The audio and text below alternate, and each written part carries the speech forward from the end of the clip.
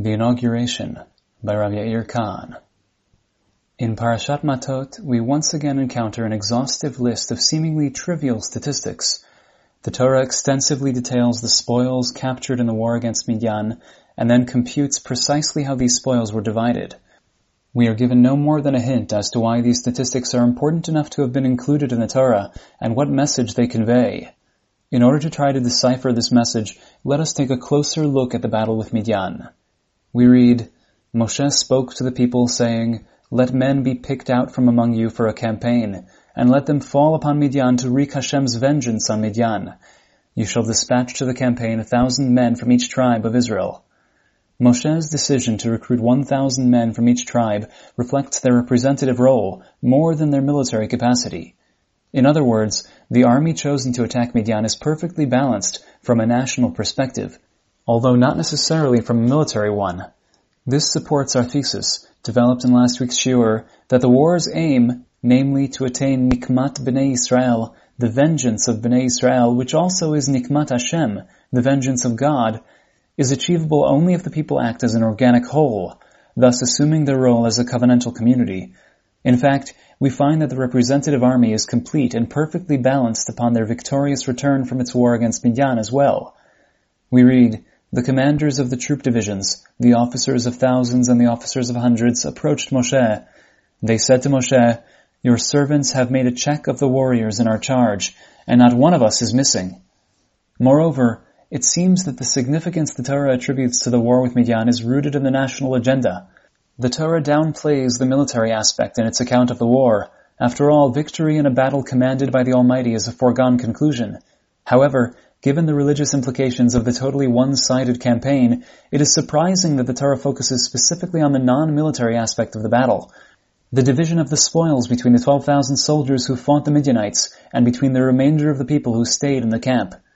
The Sforno explains that the Torah is stressing that the entire nation enjoyed the spoils of the Midianite war due to the national character of the battle.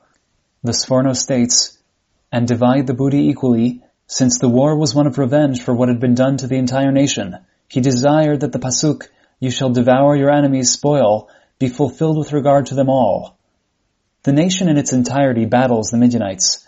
One group, consisting of a perfectly balanced representation of the tribal units, actually goes to war, but the remainder of the nation must be involved as well. The sharing of the spoils equally between the active participants and the rest of the nation is an expression of the communal participation in the campaign. This was the practice later adopted by David as well. Sefer Shmuel states, The share of those who remain with the baggage shall be the same as the share of those who go down to battle. They shall share alike. So from that day on it was made a fixed rule for Israel, continuing to the present day. However, the detailed account of the respective percentages of the spoils that were consecrated to God and awarded to the Levites remains problematic.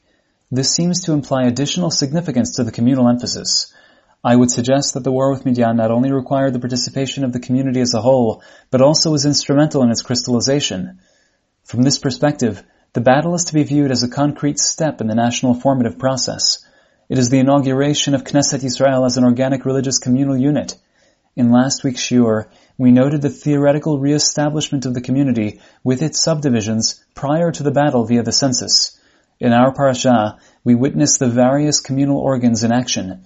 Aside from the harmonious contribution of the 12 tribes and the involvement of the entire nation in the battle, the respective roles of the Levites and priests are activated as well. In this trial run of the re-established Machaneh, we are also introduced to Eliezer, functioning as the high priest, and Pinchas as the Mashuach Milchama, the anointed priest charged with joining the army. Within this context, the reference to the trumpets in Pasuk Vav is noteworthy.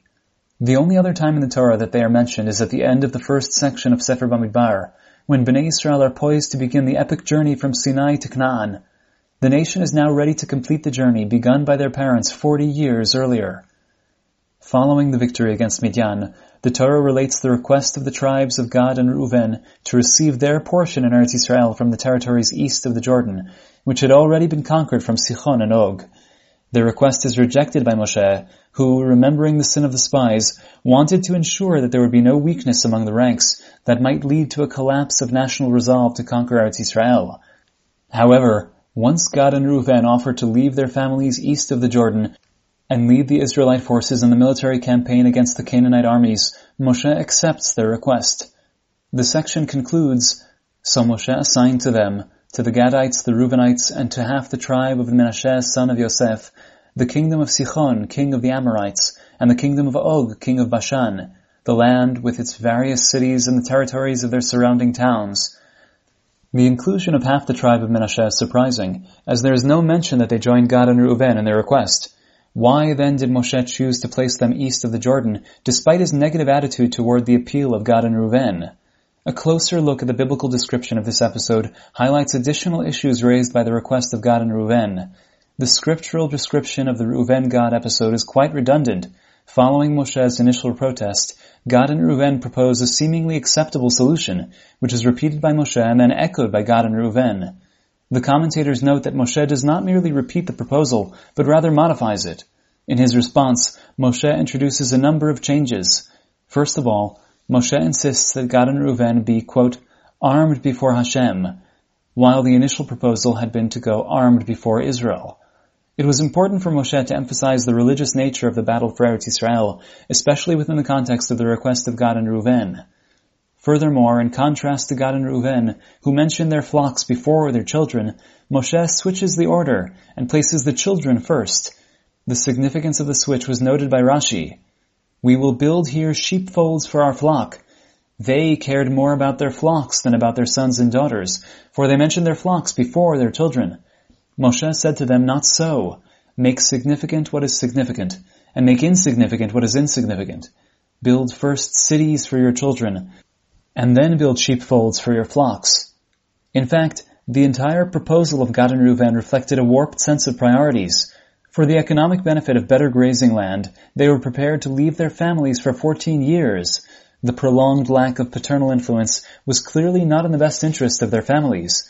Although Moshe does not reject the proposal, he demands a reevaluation of the priorities that it indicated.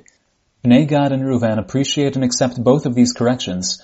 They therefore repeat the proposal, stressing the innovations imposed by Moshe. The Gadites and the Reubenites answered Moshe, "Your servants will do as my master commands. Our children, our wives, our flocks, and all our other livestock will stay behind in the towns of Gilad, while your servants, all those recruited for war, will cross over before the Lord to engage in battle, as my master orders." However, Moshe introduced a third modification as well. Gad and Reuven had volunteered to remain in Eretz Yisrael proper until the remaining tribes were settled in the land. Moshe, on the other hand, thought it sufficient that Gad and Reuven remain with the rest of the tribes only until the end of their fighting. The reason for Moshe's final modification is obvious. Bnei Gad and Reuven were required to participate in the battle against Canaan, and it was therefore sufficient that they join the rest of the tribes only during the 7 years of war. In fact, it is difficult to understand why Gad and Reuven voluntarily agreed to remain on the western side of the Jordan after the end of the military campaign. Nevertheless, according to Rashi, the position of Gad and Reuven ultimately prevailed in this matter. A glance at Sefer Yehoshua sheds light on this issue. When Yehoshua eventually allowed Gad and Reuven to return to their families on the east bank, they built a large altar on the banks of the Jordan. The rest of Israel immediately perceived this act as mutinous, and civil war seemed inevitable. Sefer Yehoshua states, "A report reached the Israelites. The Reubenites, the Gadites, and the half-tribe of Menashe have built an altar opposite the land of Canaan, in the region of the Jordan across from Israel. When Israel heard this, the whole community of Israel assembled at Shiloh to make war on them. Pinchas headed a diplomatic mission to Bnei Gad and Reuven aimed at avoiding fraternal violence." Sefer Yehoshua states further, "But first Israel sent the priest Pinchas, son of Elazar, to the Reubenites, the Gadites, and the half-tribe of Menashe in the land of Gilad, accompanied by 10 chieftains, 1 chieftain from each ancestral house of each of the tribes of Israel. They were every one of them heads of ancestral houses of the contingents of Israel." Bnei Gad and Reuven offered a revealing justification for building the altar. "We did this thing only out of concern that, in time to come, your children might say to our children, 'What have you to do with Hashem, the God of Israel? Hashem has made the Jordan a boundary between you and us, O Reuvenite and Gadites. You have no share in Hashem.' Thus your children might prevent our children from worshipping Hashem.